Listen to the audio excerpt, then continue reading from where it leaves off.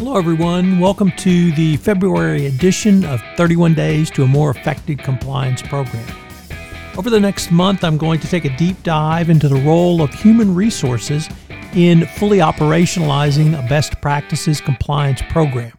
Each day, I will pick up one topic with three key takeaways which you can utilize to improve, enhance, or upgrade your compliance program. This series of 31 Days to a More Effective Compliance Program is a production of the Compliance Podcast Network.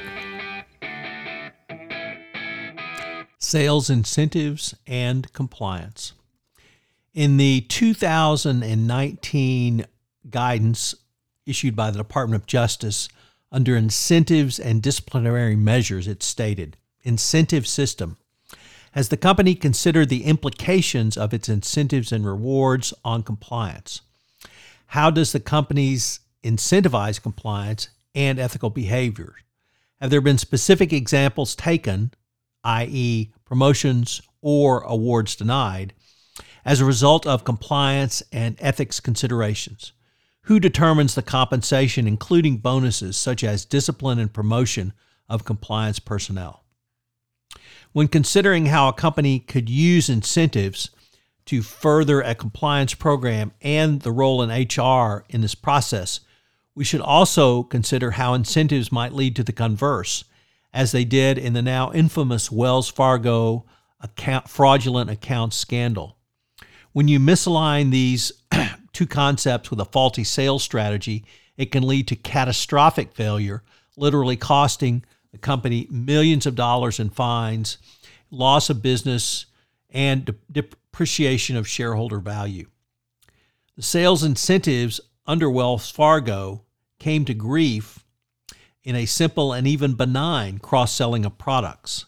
After all, large banks cross-sell their clients all the time, and nobody seems to blink an eye at the cross-selling of McDonald's engages in every time you buy a Big Mac when the sales representative asks if you would like fries with that hamburger. Yet there are other reasons for engaging in this type of business practice. Each and every time a company has a touch point, particularly a commercial touch point with a business, it strengthens a relationship. At Wells Fargo, what started off as a legitimate, legal, and beneficial business strategy became not only high risk, but also illegal because of the manner in which Wells Fargo administered its approach to cross-selling. As with any sales initiative, if a company wants to push it, it will set the incentives up for the sales team to engage in such behavior. This can be done by increasing commissions around the service or the product being emphasized, such as banking products. Companies can also increase sales by making clear that you will be evaluated on how you sell or product or service. In other words, whether you receive a bonus, pay raise, or even keep your job will be evaluated in some part on how you cross-sell. You can even have a hybrid of this, which may be the worst of all worlds. At Wells Fargo, employees were evaluated for continuing employment by supervisors on cross-selling. Yet they did not receive the same financial incentives as supervisors. Branch managers and supervisors could receive bonuses up to $10,000 per month for meeting cross-selling quotas, when employees who hit their monthly quotas received, in addition to continued employment, $25 gift cards. What about variable compensation? This is compensation based on several factors, such as total sales, sales to a region, sales in a product line, or sales within a group. Some of the questions you might ask are, what does your bonus program consist of? Is it corporate performance-based? Is it group performance-based? Is it personal, as in eat what you kill? Or is it some combination or all of the above? A variable system can lead to ethics and compliance failures as well. One reason could be similar to Wells Fargo. Very high goals, but no directions for employees on how to get there. A lack of communication between management and line employees, meaning there was real fear from employees to inform their supervisors of bad news.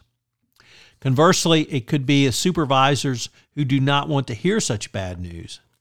And if your company has a singular focus on the numbers, meaning that the single judge of your worth as an employee is those numbers. Answering some or all of these questions can help you understand how the design of your incentive plan and allow monitoring of incentive plans to identify underlying risks that may occur, leading to compliance violations. Whatever your incentive structures, there will be employees who try to game the system. Some will try to do it with a tacit or explicit approval of management. Yet, as CCO, you may be required to act. So what are today's 3 key takeaways? Well, Wells Fargo is really the best example of a benign sales system that can be skewed. This can be skewed in many different ways. It can be skewed when senior management emphasizes is above and beyond everything else. It can be skewed when management makes it not simply a term and condition of your employment, but a condition of your continued employment. At Wells Fargo, it was so bad that employees who hit 100% of the plan, that simply was not enough. You had to hit 120% of your plan to continue your employment. And if you didn't hit 120% of your plan, there were examples of Wells Fargo employees being terminated.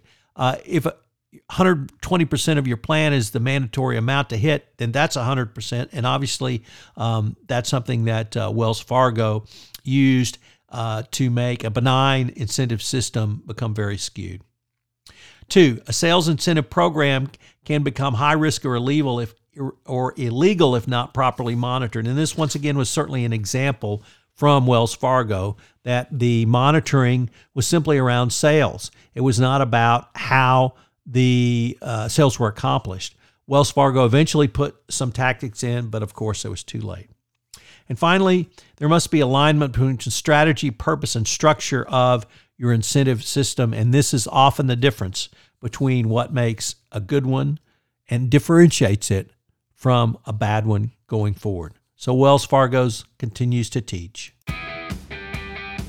Thank you for joining me on this exploration of the role of HR in a best practices and fully operationalized compliance program on the February edition of 31 Days to a More Effective Compliance Program.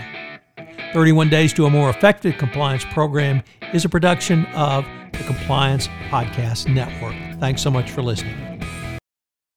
This podcast is a part of the C-Suite Radio Network. For more top business podcasts, visit c-suiteradio.com.